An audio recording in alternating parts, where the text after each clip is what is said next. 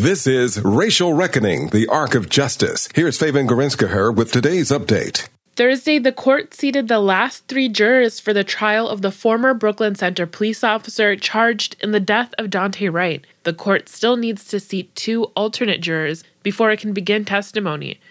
Judge Regina Chu says at this pace, it's possible testimony will begin sooner than initially scheduled.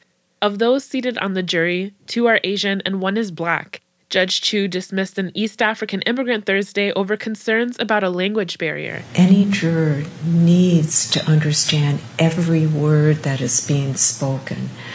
Legal concepts, principles, nobody really, if you haven't served on a jury before and you haven't gone to law school, that's not a problem. But understanding every word spoken is a necessity in order to be able to sit.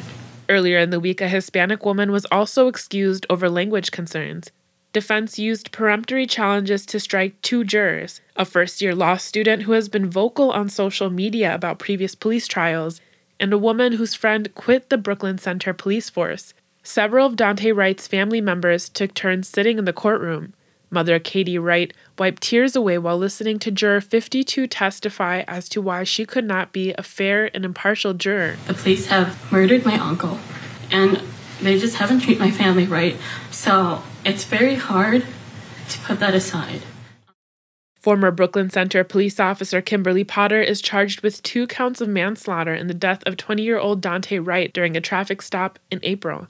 For the Racial Reckoning Project, I'm Faven Garazgehead. Racial Reckoning, the Arc of Justice is produced and supported by Ampers, diverse radio for Minnesota's communities, in partnership with KMOJ Radio and the Minnesota Humanities Center. Online at racialreckoningmn.org.